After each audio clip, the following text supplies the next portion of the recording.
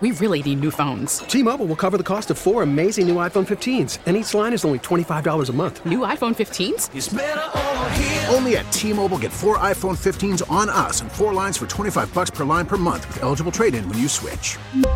Minimum of 4 lines for $25 per line per month with autopay discount using debit or bank account. $5 more per line without autopay, plus taxes and fees. Phone fee at 24 monthly bill credits for well-qualified customers. Contact us before canceling account to continue bill credits or credit stop and balance on required finance agreement due. $35 per line connection charge applies. See T-Mobile.com. We get it. Attention spans just aren't what they used to be. Heads in social media and eyes on Netflix. But what do people do with their ears? Well, for one, they're listening to audio. Americans spend 4.4 hours with audio every day. Oh, and you want the proof? Well, you just sat through this ad that's now approaching 30 seconds. What could you say to a potential customer in 30 seconds? Let Odyssey put together a media plan tailor-made for your unique marketing needs. Advertise with Odyssey. Visit ads.odyssey.com. Welcome back. Sports Radio 94 WIP. Joe Giglio with you. Tucker Bagley behind the glass. You guys with us. 215-592-9494. That's how you hop aboard on this Wednesday night as we discuss the Eagles and what they're going to do here on Sunday with Jalen Hurts and the implications of this game. And really, the difference between the 1 seed and the 5 seed, which it likely would be if Dallas goes out there and beats the Washington Commanders, who are going to start Sam Howell on Sunday. I mean, Dallas would walk into the division. The Eagles could walk right out of it. And I think it is extremely significant the Eagles win this football game. How they do it and the way they use Jalen Hurts, that's really the story now as we enter Week 18. Ben Brown, Pro Football Focus, joining us right now on the guest line to talk about Jalen Hurts, the Eagles, and the importance of this game on Sunday. Ben, how you doing tonight? Hey, I'm doing pretty well, Joe. How are you doing? Doing well, and just trying to figure out if Jalen Hurts is going to come back and play in this game. Ben, before we discuss what the Eagles should do here this weekend, how massive is the difference in your mind for the Eagles? We know the 1 and 2 seed is potentially up for grabs with the Niners, but really it's the 1 and 5 seed potentially, because if they win, they'll be the 1 and win the division. If they lose and Dallas wins, the Eagles would fall all the way to the 5 seed in the NFC in terms of Super Bowl chances and just their odds to make it all the way. How massive is the difference between a win and a loss this weekend?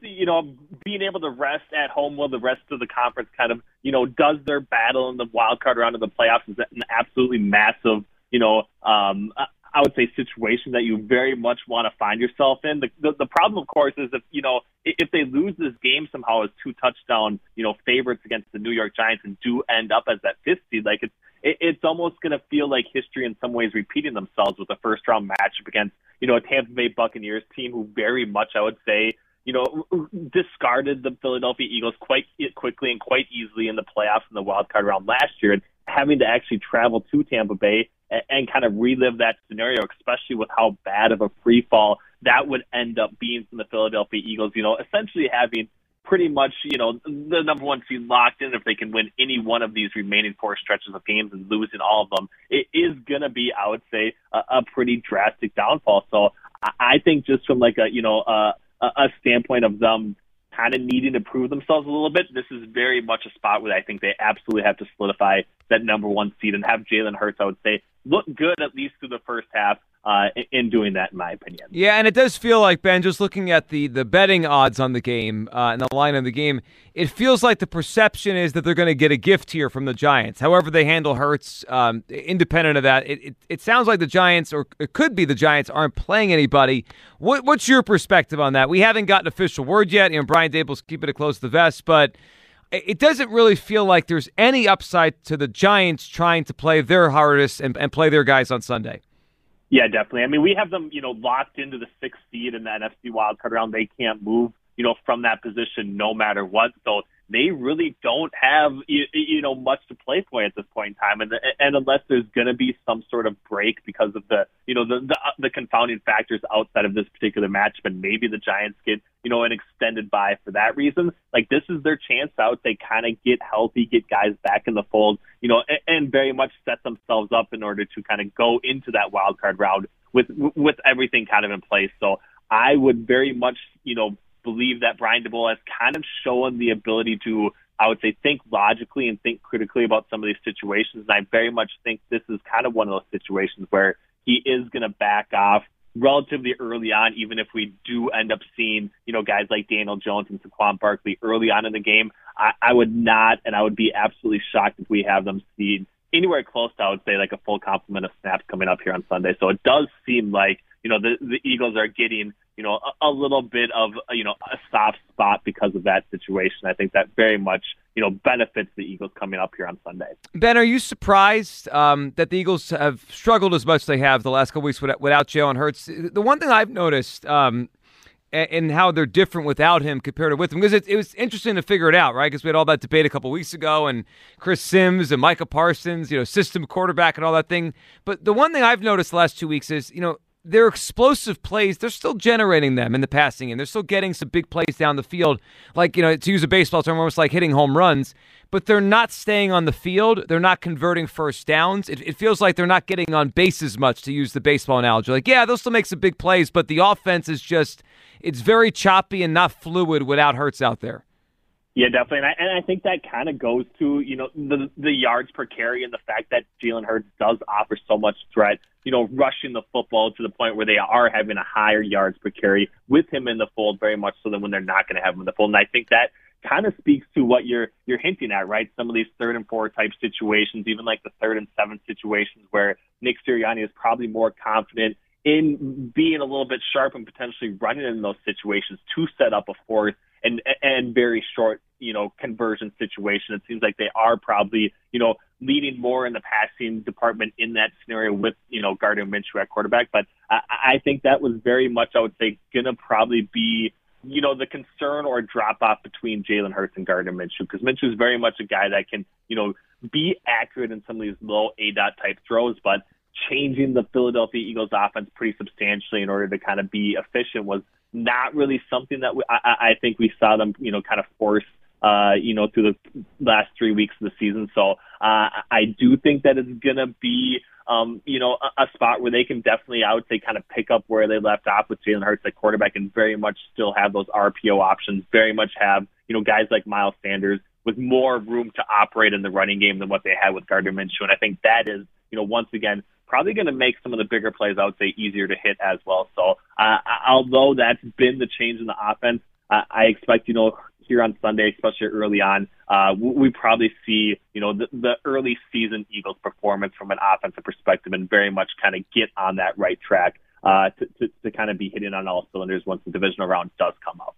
Speaking of the division round, Ben, we were discussing tonight, there's a lot of potential scenarios the NFL could do when it comes to the Bills-Bengals and a reschedule. One of them that was thrown out today by Mike Florio was kind of staggering the playoffs in the first round. Basically, next week, the NFC playoffs would start along with the Bills-Bengals.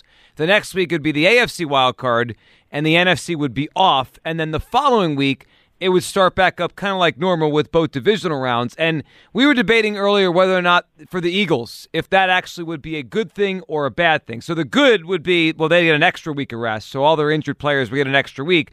But Ben, I was saying the other side of it is part of the advantage of having the bye is the team you play just had to play the week before. The whole idea would negate that. So if they play the Cowboys or Bucks, those teams also would be coming off a bye week. Right, yeah, and it is a pretty, drastic change to what, is supposed to be, the best opportunity to kind of get through the conference championship with that bye in hand. So, and that's the kind of the difficult synopsis that the NFL finds themselves in is that, if they do force the Bills and the Bengals to probably play this game out, at some point those two teams specifically are going to have very drastic, I would say, rest differentials in teams that they're going to face off against. And I also think that, kind of like you said, the Eagles situation specifically and the team that does get, the number one seed in the AFC as well, are very much probably not going to have as big of an advantage, especially if they shuffle things around from the bye perspective. So the competitive for how they actually handle this situation, I think, is going to be, a difficult situation. It's going to impact, certain teams in certain ways, but they're very much, I would say, is not, a fair or correct answer right now to that question. Ben Brown, Pro Football Focus, joining us here as we discuss Week 18 in the NFL, the Eagles situation, and what the NFL does here moving forward with the Bengals and the Bills here after Monday night.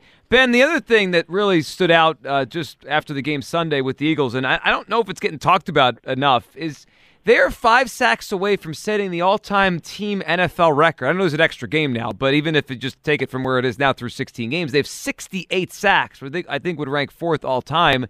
This pass rush, it's been incredible. Last year they were 30th in sacks. This year they're obviously first, led by Hassan Reddick. What have you noticed this year with this? Because there's not one guy, right? Reddick leads the team, but it's not like they have a true all-pro in this group, that no doubt all-pro or a no doubt future Hall of Famer other than Sue, and he just got here.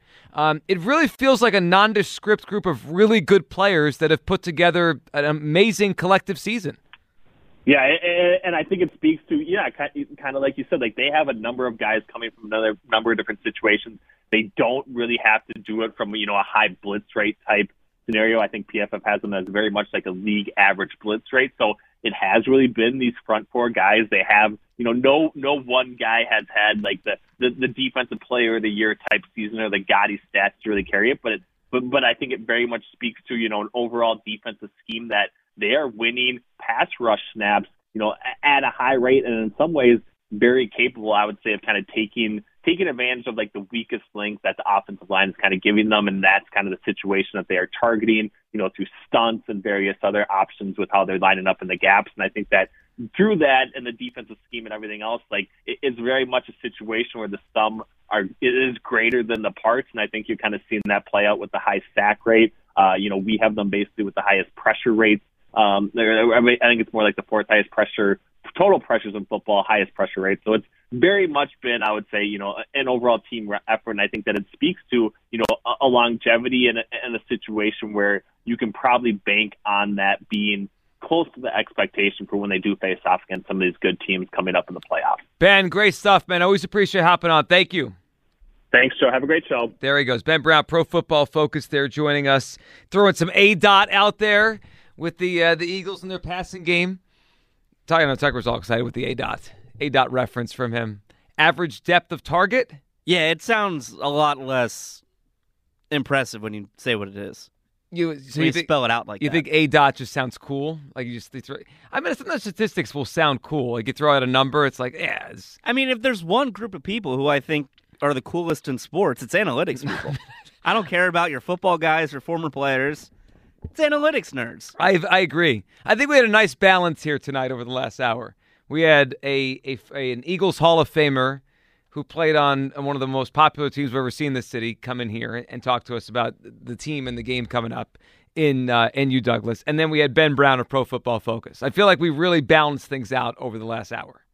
Me too. We got it from all sides, all angles. All right, 215-592-9494. I want to throw out this because this, I think, if I'm correct on this, I think last evening the NFL Network had planned a TV show to like a special to unveil the 15 finalists for the Pro Football Hall of Fame this year, and I think they scrapped the show because of obviously what's going on with the tragic situation right now, in Cincinnati and in the hospital, and just awaiting news and hopefully good news on Damar Hamlin. So they had this show planned for I think it was either last night or 2 nights ago. I've lost track of days here. Today's Wednesday, so last night was supposed to be this unveiling of the list. And they decided to hold off. I guess instead of doing the TV show, they're just putting this out there tonight. Like, hey, here are Hall of Fame finalists. Yeah, go follow the Pro Football Hall of Fame on Twitter. All right, so we have 15. Is that it? The 15 finalists for the Pro Football Hall of Fame this year? Yes, I believe so. Here we are, the modern era finalists. And as I roll through these names, I got to tell you, I'm feeling pretty old. I'm feeling pretty old because I think all but one of the names that I saw earlier, unless I blanked on this guy and when he played, but I think all but one of these guys, I watched their career from start to finish. The guy you're thinking of started in 83. So I missed the beginning of his career. So that's why it wasn't as familiar to me. Okay, here are the modern era finalists, the 15 finalists for the Pro Football Hall of Fame this year.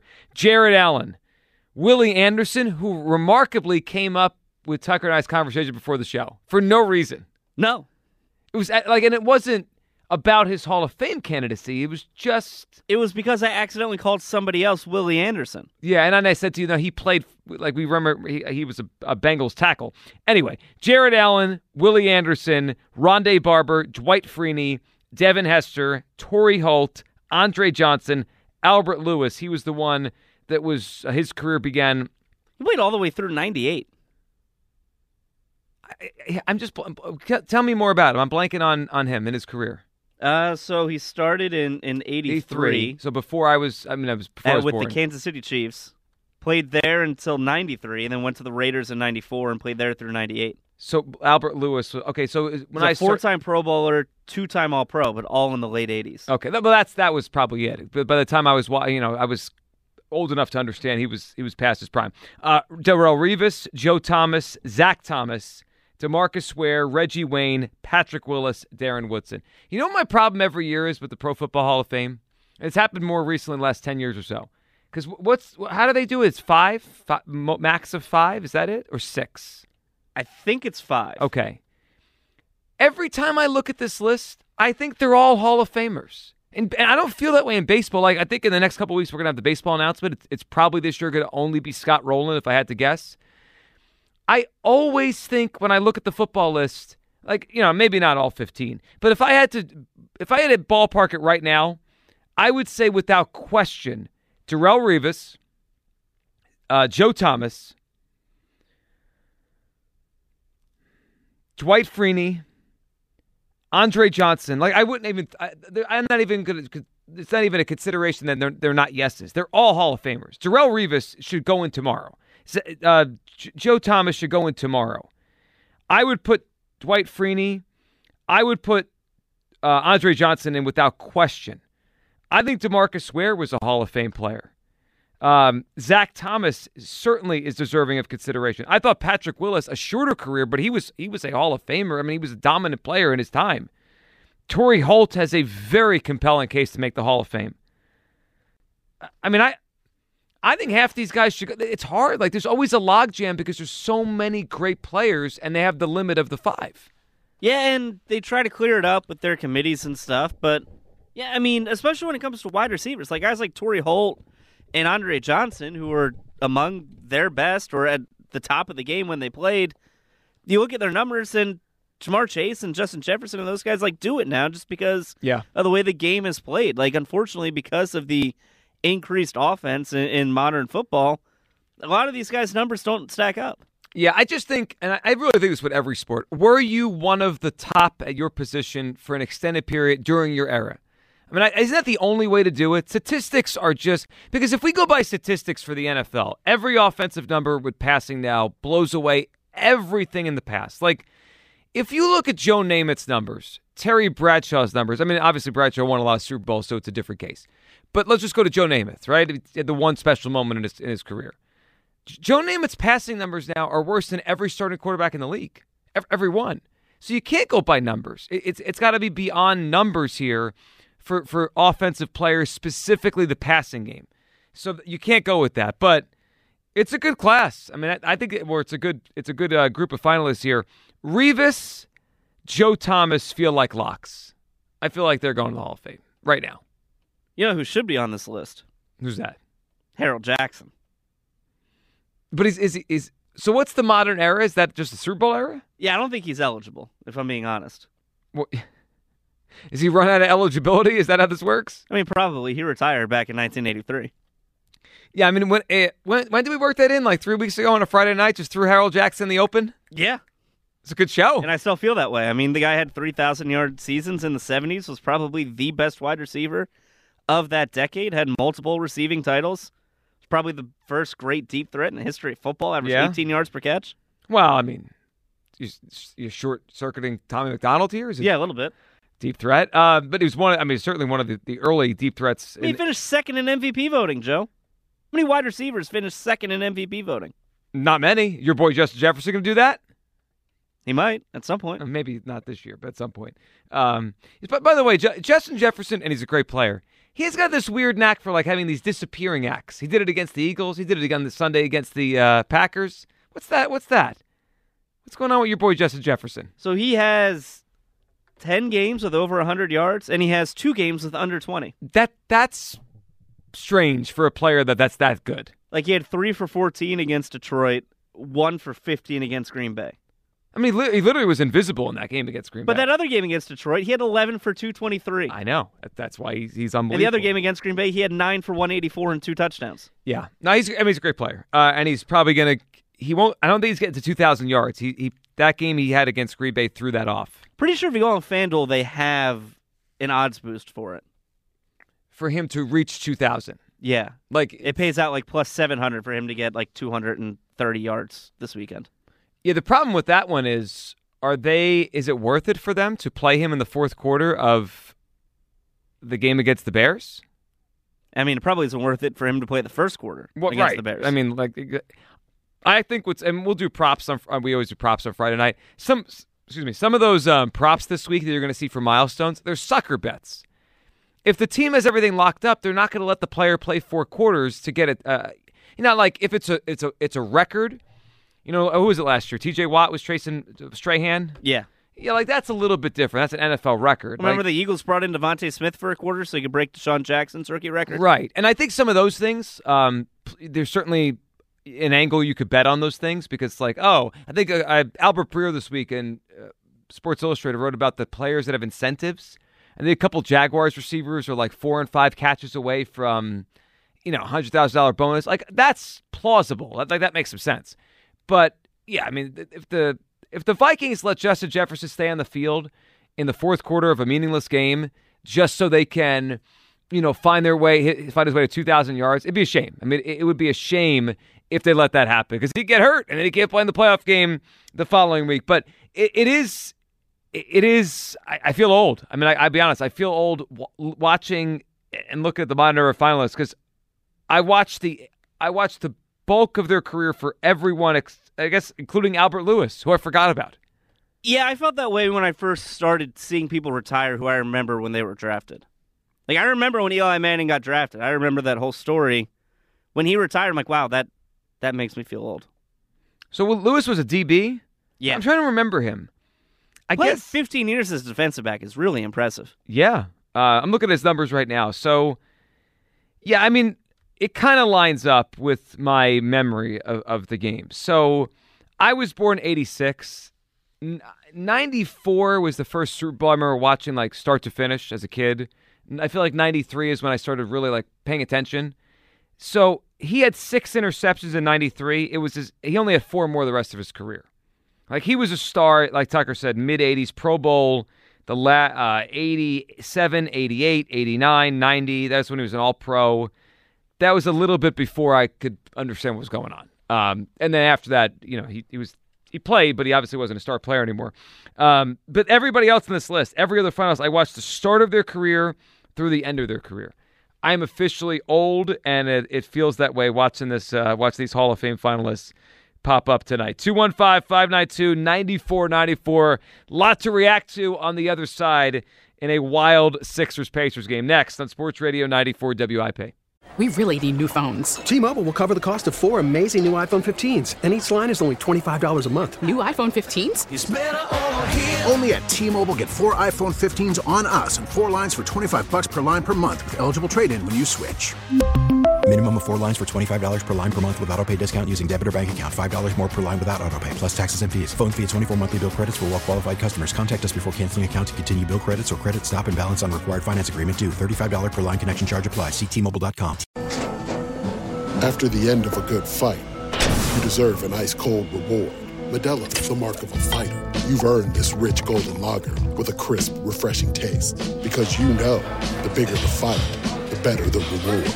You put in the hours, the energy, the tough labor. You are a fighter, and Modelo is your reward. Modelo, the mark of a fighter. Drink responsibly. Beer imported by Crown Imports, Chicago, Illinois. Baseball is back, and so is MLB.tv. Watch every out-of-market regular season game on your favorite streaming devices, anywhere, anytime, all season long. Follow the action live or on demand. Track 4 games at once with multi-view mode and catch up with in-game highlights. Plus, original programs, minor league broadcasts, and local pre- and post-game shows. Go to MLB.tv to start your free trial today. Blackout and other restrictions apply. Major League Baseball trademarks used with permission. Welcome back. Sports Radio 94 WIP.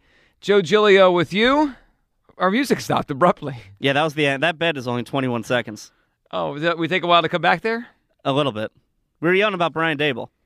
Well, I mean, because we were talking behind the scenes there about that, a little rejoin, and we usually what's the one we've been playing lately about Jalen Hurts win the MVP because he could squat tuas or something, and he doesn't sound like a frog. Yeah, which I mean, both those things are probably true, right? He could squat tuas, and he doesn't sound like a frog, like Patrick Mahomes.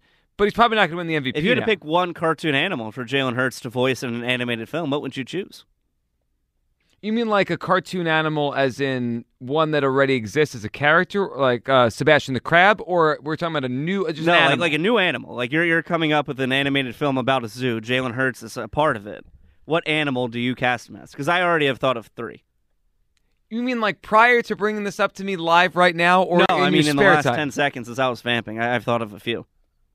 I don't know. Let's see. I mean,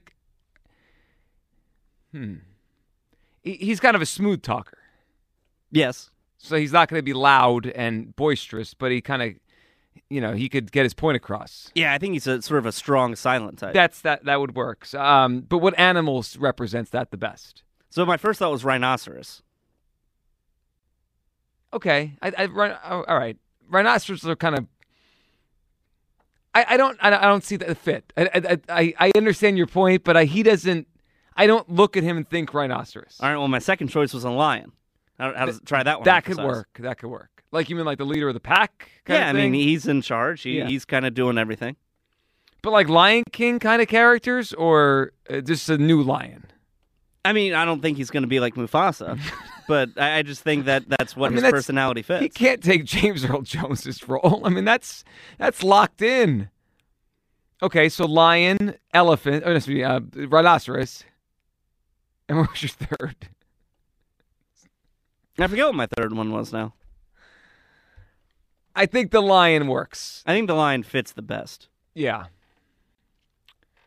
Jalen Hurts, if he had to be an animated animal in a movie.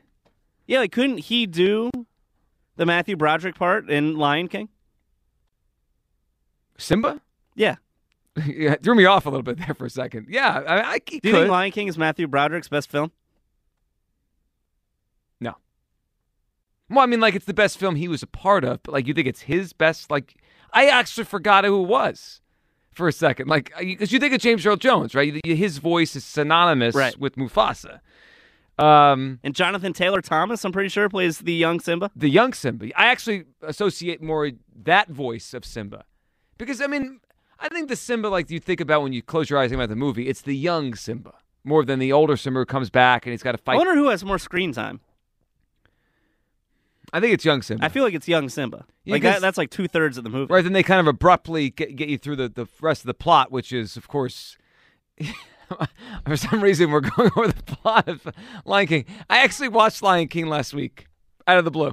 Like, not from start to finish, but so my sister-in-law got married last week, so we were staying in a hotel down in Maryland, and so obviously I have 2 little kids, so we're all in the same room, right? And they thought it was the coolest thing. Like they have a bed, and like there's TV in front of them.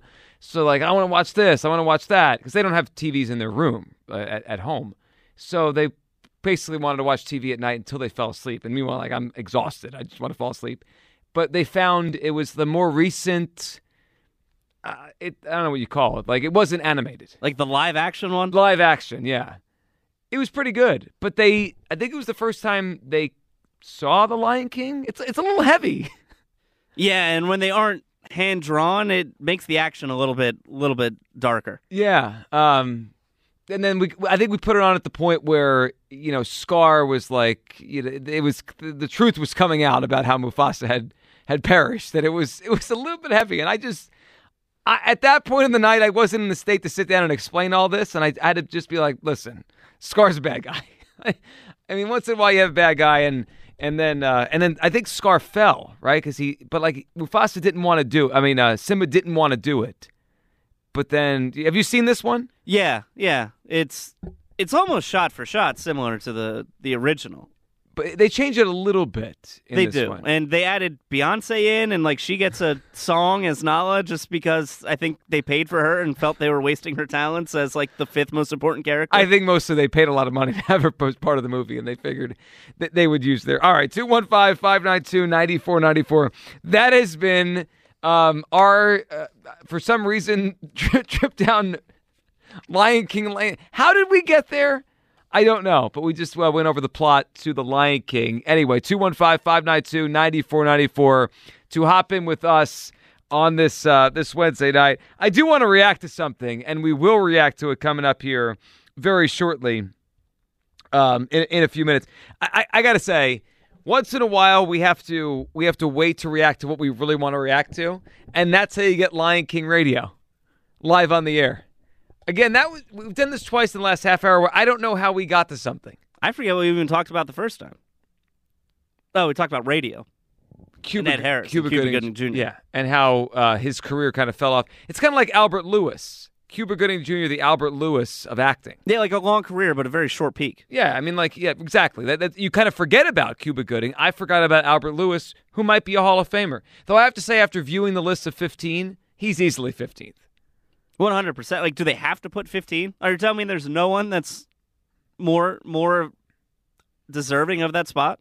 No, I do think that's what they do. They do the 15 finalists, and they cut it down to 5. It's a procedural thing.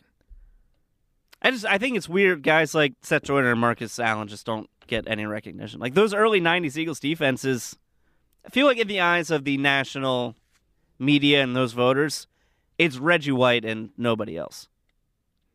I think that's fair, that they get lumped in as one great player carried those guys. I mean, do you think they're going to be forgotten at this point now? I mean, I always wonder with the Hall of Fame, once you get decades past, unless you have someone fighting for you, like let's say Ray Dininger or Tommy McDonald, like who's going to bang the table as 10 more years from now for Seth or Eric Allen?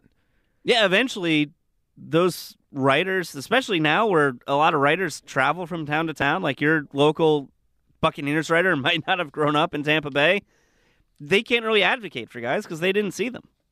So, I mean, who would do it here? Ruben Frank? I think Paul Domowitch is the Philadelphia writer at the moment. Okay. I don't know how long. I guess he keeps that for as long as he wants. But I'm just saying, like, I guess it would have to be Paul Domowitch fighting for those guys to get in the Hall of Fame. And it just feels like they're going to get lost to history and lost to time. And so now, I mean, think about the candidates we just went over, right? Zach Thomas, Joe Thomas, Terrell Rivas. Think about when these guys played. You realize we're on the era of the 2000s in the NFL now. Patrick Willis, like, arrived in the NFL and left in the NFL all within the last 15 years. His first season was the year Tom Brady went undefeated, 2007. Yeah, and he's already retired enough to be on the ballot and make it in. So, like, we're well past. Like Calvin Johnson was even crazier, right? Because he was 2005, 2006. He was done in 2013. And then already in the Hall of Fame, as he should be. The guy was an amazing player. So, like, we're so far past the 80s that I just think those guys will be forgotten at time unless someone decides to just, fight for them to get in and put them in, because they want to get them in the Hall of Fame. So it is kind of unfortunate that you have those kind of players that get lost. And I guess this happens in every single sport where it will happen. But now what do they have in baseball? The Golden Era Committee? Is that how Fred McGriff just got in? Yeah, they have the Modern Era, the Golden Era, the Expansion Era. I think it's the one that's in between, like the 60s through the 80s. Feels like a lot of eras where we're I mean, it's been around for like 150 years. No, I know. I'm just saying, like, we're just a lot of committees. I do think baseball allows too many people in via the committee. Yeah, I mean, I do think there is a part where, like, if you haven't been in a while, if you haven't gotten in, you probably don't deserve to get in. Anyway, there we go. Finally. We're waiting here to react. That's a heck of a win. 11 straight at home for the Sixers. 129-126. Sixers win tonight over the Pacers. That's a good win without Joel Embiid. 215-592-9494 to react tonight. I got to say, the Sixers have turned this season around considerably. Tonight, Harden 26, 8, 6, and 2. including, and I don't know the last time I said this about James Harden. He had an enormous defensive play late in the game, an enormous defensive play. It was either last possession or second to last defensive possession for the Sixers. He stole the ball from Halliburton. I mean, he guarded him. It was a really good defensive play. They were kind of locked up on the three-point lane. Then Halliburton got into the lane a little bit, but he stayed on him. In a great defensive effort there by James Harden. And did I see this right? Did Montrezl Harrell have 19 points tonight? Yeah, he shot 8 of 9 from the field, Woo. 3 of 4 from the line. That's probably one of the best. I guess Drummond had a couple of those games last year. Once in a while we have a backup center night when Joel's out, where the backup center provides a lot. But this was, he had 4 blocks too. It's got to be. I'm sure it's his Sixers high. I mean, it might be a career high. I don't know. I don't know how many times Montrezl Harrell had 20 points in an NBA game. Probably not that many. 19 for Harrell tonight. 26 for James Harden, and the Sixers now have won 11 straight here in Philadelphia. It feels like just the way the Sixers conversation has gone this year. Early struggles. When's Doc getting fired? Then they did a little bit better. They had that bad loss in Houston. It feels like they've really gotten themselves back on track here, and I don't think they've gotten enough credit for it here. I mean, we've been locked into the Eagles, and a season we're trying to wrap up a number 1 seed, and Jalen Hurts MVP candidacy. Have we ignored the Sixers back where they're supposed to be? I mean, if you ask me right now, are they going to win the NBA title? I still would say no. Like my overall arching feeling on the team hasn't changed to the point where I'm like, we're missing something special, but they have put themselves back together. Doc Rivers is not getting fired. They're not a disaster. They've fought through injuries to Harden and Maxey. Have they taken advantage of a softer schedule the last 6 weeks? Yes. But every team gets it, right? They're not unique. They're not playing a last-place NFL schedule here. I'm impressed. I mean, this is the first time all year I've said it to this extent. I'm impressed with the way they've figured this season out. And tonight, they won without Joel Embiid, right? The guy that everyone says they should be in the MVP race. He's top 6 in the odds. He's averaged 35 points per game the last month. He's the Eastern Conference Player of the Month.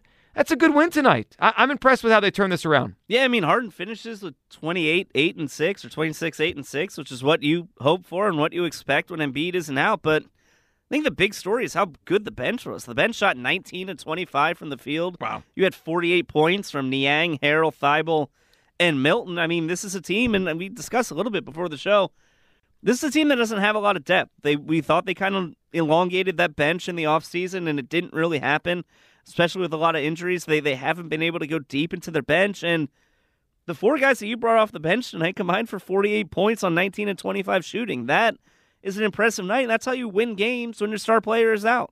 Yeah, and that's an enormous night for the bench here. 215-592-9494 to react to the Sixers win over the Pacers tonight. Really good win without Joel Embiid. And the end of that game, they had a lead, then they blew the lead. Yeah, they had an 11-point lead that they blew. Well, I mean, it wouldn't be a Sixers game without someone angry and some sort of drama. Yeah, there. I mean, that's not a storyline. The storyline is they came back That's and won a win. Overtime. It's a victory in overtime, 129-126 tonight. And, James Harden here, 26 and 8 and 6 tonight. 8 of 20 shooting, 2 of 8 from downtown for James Harden. But again, that defensive play late in the game was a really, really big one for Harden. And he had to carry the load offensively tonight, because Maxey still isn't. He's back, but it's going to take him some time here to get back in the swing of things. Here is my question, though, with Maxey tonight. So I feel like before the game I saw something to where they said they would increase his 20-minute limit a little bit. Right, that was kind of the feeling before the game. Just blew past that one. He had 37 minutes tonight. Yeah, and even if you said, well, it was overtime, he played an extra 5 minutes, that's still 32. It's a lot more than the 20. Also, and I do wonder about the effects of this moving forward. It's a long season, and the Sixers dug themselves a hole. They had to dig themselves out. They've done a good job of that. James Harden leads the NBA in minutes per game, and he had tonight 43 of them. I mean, I do appreciate that he's not just stealing money. He plays. I mean, James Harden, for some of the way we talk about him as a big game player, he shows up when he's healthy enough to play. Obviously, he's had hamstring injuries, and he had the issue this year. But when he is active, when he is able to play, James Harden plays a lot of minutes he has his entire career. I just wonder if that's a really long-term strategy here, especially because he's going to want another contract after this season. Yeah, I mean, he's always played big minutes. Like, I think you go look at what he did when he was with Houston. He probably averaged 37 or 38 minutes a game. But he also doesn't really hustle all 38, 39, 43 minutes, right? He is smart about managing that workload over that time. It's kind of like a soccer player. Like, there are a lot of times where you find him standing off, catching a breather on the other side of the court.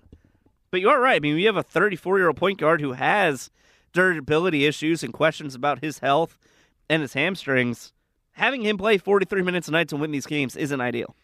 I wonder where he ranks now all-time in minutes. He's got to be getting up there among the leaders ever. I mean, he's been in the league since 2009, and he's always played a lot of minutes. I know early in his career he obviously sat behind, he was a six-man kind of thing. But I do wonder where he is all-time in minutes. He's got to be in the top, I don't know, 100, maybe top 50 at this point in his career. Feels like he should be up there after all the years he's played here. But 43 minutes tonight. He's 13th all-time in active minutes. Okay, 13th in active. And how many minutes? 37th. Or no, he's 85th among all-time. But how many does he have? 37,000? He's 38,000 if you include the playoffs. Yeah, so I mean, so you said he's 87th? Yeah. But I'm looking at the top 50. In the top 50 are 38,000. So, like, he's about to jump into that group, of all-time guys. And we'll see. I mean, if he plays 5 more years, he's going to end up probably top 20 in minutes of all time. Yeah, he's been top 5 in minutes per game 7 times in his career. Yeah, so he's on that kind of path to having some of the most minutes played of all time. Hopefully his legs hold up as the season goes along. But that's a good one. Now, do we have any news on PJ Tucker? Because he was limping around early in this game. 25 minutes tonight for him. It is crazy every time I look at the box score of PJ Tucker. It is amazing that they could carry a player that plays this many minutes and literally doesn't score a point most nights. 0 points tonight for PJ Tucker. It's really old school to have a player like this. This used to happen in the 80s, 90s. You'd have that guy. Even early 2000s, there'd be that player on a team that was strictly there for the dirty work. Rebounding, defense, the scrappy guy. And he didn't score a point. I mean, Dennis Rodman was kind of like the highest version of this ever. But he just doesn't score. He did have 3 offensive rebounds tonight. He did come back after suffering that leg injury in the second half. It's just weird. Like, if you watch the game, you can squint and kind of see him making impact, especially defensively. Mm-hmm. But I think he's someone that you signed strictly for the postseason, right? Strictly to badger an opponent's top player. You saw what he did to James Harden in the postseason series against the Heat last year. It's funny because you watch him in the regular season and think, how is this guy an NBA player? He's 38 years old. He looks overweight. He doesn't do anything offensively. I think to truly understand the impact he makes, we're going to have to wait until May. Yeah, and we've seen what he's done in past years in the postseason. He's a champion, right? And he's been on the Heat. He's been on the Bucks in recent years. He's done. There's a reason why they wanted him here and why Joel Embiid wanted him here. The other guy I wanted to point out after this game tonight, DeAnthony Melton. I've criticized Daryl Morey, and I think he's made some considerable mistakes in the last couple of years building this team. And, the Daniel House signing looks like a disaster, just a waste of time. Did not play tonight. Is Tucker going to be good enough in the playoffs to kind of make it work with him not scoring? I don't know. And I'm not the biggest Harden fan, but obviously, he's a good player. DeAnthony Melton, that was a really good trade by the Sixers. DeAnthony Melton has played above the level I thought he would play. He has taken a leap this year compared to what he's done in the past. And, he's an important cog in this thing. I'm a fan of DeAnthony Melton. And the best part is he's 24 years old. Like, they have him for a few years, and he could continue to grow. And he might become a really important, cheap either swingman or a starting player for them for years to come, depending on how their rotation and their team shakes out. But he's a good player. Years ago, Morey had him, and then they lost him, and they got him back here. Now he's averaging 12 points a game, and I just think he brings an energy on the defensive side of the basketball, and he is more than competent on the offensive side of the ball. So for this year, he's averaging 12 points, nearly 5 rebounds, a little over 3 assists per game. It's pretty darn good. 70% from the free throw, and nearly 40% from 3.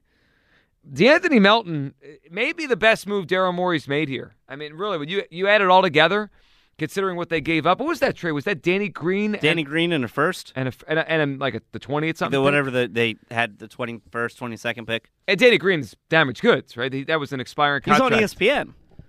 He doesn't even play for them. What happened on ESPN with him recently? Then they remember Brian Windhorst said that they're going to trade you. Danny Green's going to get traded while sitting next to Danny Green. It's pretty funny. But that was a good trade. I mean, and again, Melton's 24 years old. There's a chance he's here for a while. Or, I mean, he's a really tradable piece if they wanted to do that one day. I don't think they want to trade him right now. He's helping them. But it's a great contract. He's 24 years old. He's fit in well. He plays defense. He hits threes. Like, isn't DeAnthony Melton, kind of a version? I know he's not as good of a defender, but like when you thought about what Matisse Thybulle could be, you thought maybe a guy like DeAnthony Melton. He's actually it. Yeah, I mean, he doesn't have the size or the length, but what he's able to bring as a two-way player on the wing is something they've missed really since Jimmy Butler was here. I don't want to compare him to Jimmy Butler because that's an all-star level player, but they haven't had anybody of this caliber who's able to play both ways. I don't know, since Robert Covington. I think it's Josh Richardson. Richardson stunk the year he was here, but I mean, having someone that you can put in the playoffs who's capable of playing both sides of the court is something they've never really had. Like, think about some of the role players and bench players they've brought in during this run. A lot of guys like J.J. Redick or Marco Bellinelli who could shoot and do nothing else, or people like Matisse Thybulle who could play defense and do nothing else. Well, and it's also energy. He has an enormous amount. He plays with an enormous amount of energy every single night. I like that about him. That's 11 straight home wins for the Sixers, who are now 16-5 at home after beating the Pacers tonight. So good win for the Sixers in overtime without Joel Embiid. They knock off the they knock off the Pacers tonight, and they're now 23-14 on the season. So the Sixers 16-5. So they were 5-5 at home before the last 11 games. Obviously 11 in a row they have won. It is crazy. I mentioned on a break to Tucker, the NBA this year, nobody wins on the road. I've never seen anything like this. So this season, after tonight, or I guess there's still games going on, but only 3 teams in the entire league have a winning record away from home. The Celtics, the Nets, and the Knicks. That's it. Everybody else has losing records on the road, including the Sixers, who are 7-9. But good win for the Sixers tonight against the Pacers. Rob Cherry was watching it. Nice win for the Sixers tonight, Rob. They had a lead. They blew it. They lost the lead. They won in overtime. And they won without Joel. So that's a good win. Right. What was his load management again? Or was it a knee or a back? Foot. Foot. He landed awkwardly a couple nights ago against the Pelicans, so he's day-to-day. See, I thought he wasn't going to play against the Pelicans. Yeah, I mean, it's always day-to-day with Joel Embiid. I know. It's always years. It's always something with him, but I'm glad they won without him. Yes. So we had a good. So and the Sixers, they've turned their season around. You know who could be the best team in the East? The Nets. Yeah. Kevin Durant is playing at a ridiculous level. I don't know what happened, but the Nets look like they're the best team in the East. Maybe this is the year we get the Sixers-Nets playoff series with Ben playing. In the conference finals? Oh, that would be fun. Well, first the Sixers have to make the conference finals.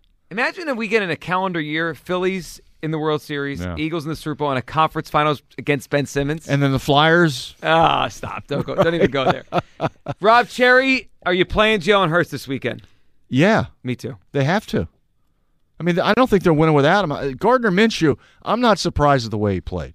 It was bad. I was surprised at the way he played in Dallas. Yeah, he was awful on Sunday against the Saints. But the defense didn't do a good job either. Well, only allowed 13 points. Well, in the first half, they allowed 13 points. But that set the tone. It did. You're right. But 13 is 13. The offense has got to score. I understand that. But the defense has got to set it. The defense can't let the other team control the game. Well, and they did. They did. The first half, the Saints controlled the ball almost the entire first half. I heard, was it Moose Johnson complaining? So, well, the offense can't go 3 and out. The defense is tired. You know why they were tired? Because they can't get off the field themselves. Yeah, exactly. But he's right, though. The offense was hanging them out to dry.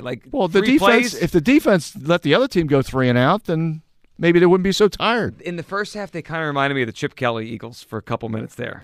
3 and outs. Yeah, defense tired. But the Chip Kelly did that because he was the fast break football. It didn't work. It didn't work at all. Yeah. And also, Lattimore knew that play. They picked 6. What happened to your guy Nick Foles?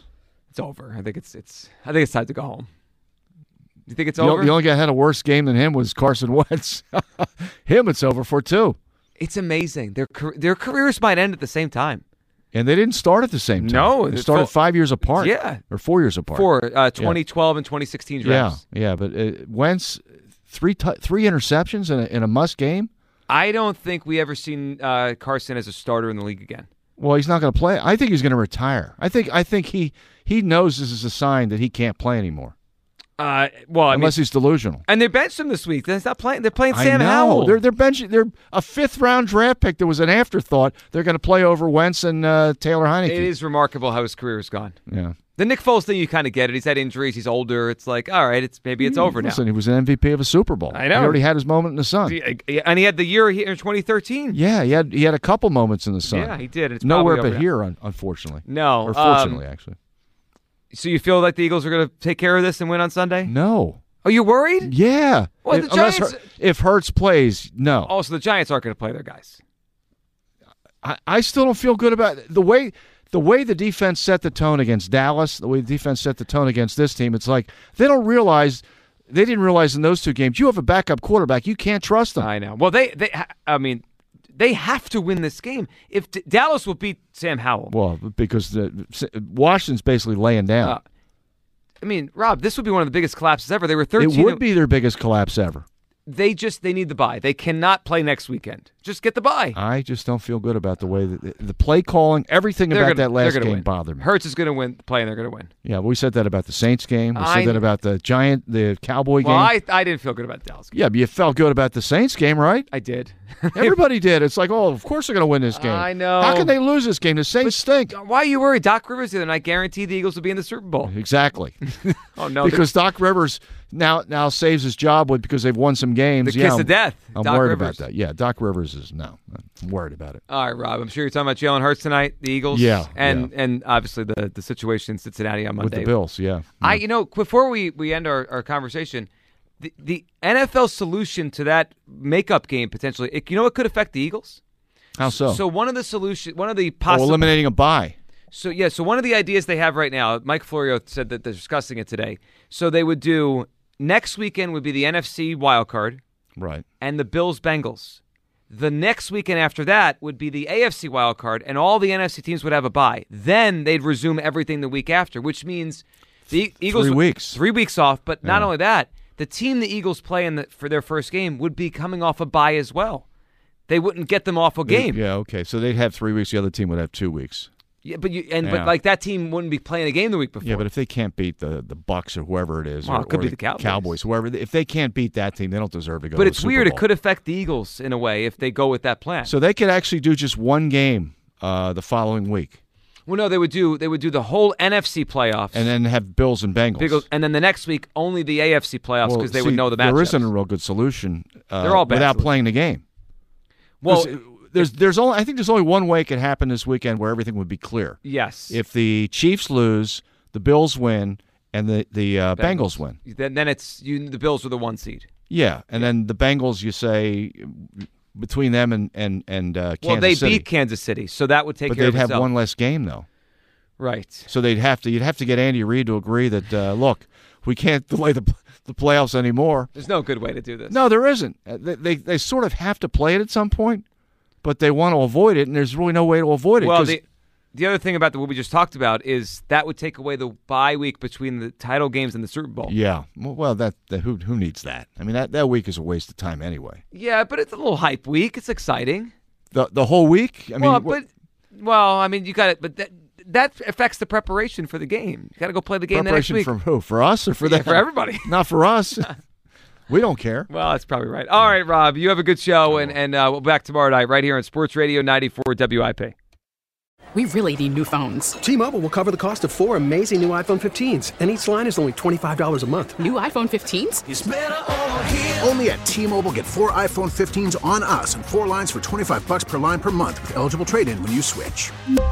Minimum of 4 lines for $25 per line per month with autopay discount using debit or bank account. $5 more per line without autopay, plus taxes and fees. Phone fee at 24 monthly bill credits for well-qualified customers. Contact us before canceling account to continue bill credits or credit stop and balance on required finance agreement due. $35 per line connection charge applies. See T-Mobile.com. We get it. Attention spans just aren't what they used to be. Heads in social media and eyes on Netflix. But what do people do with their ears?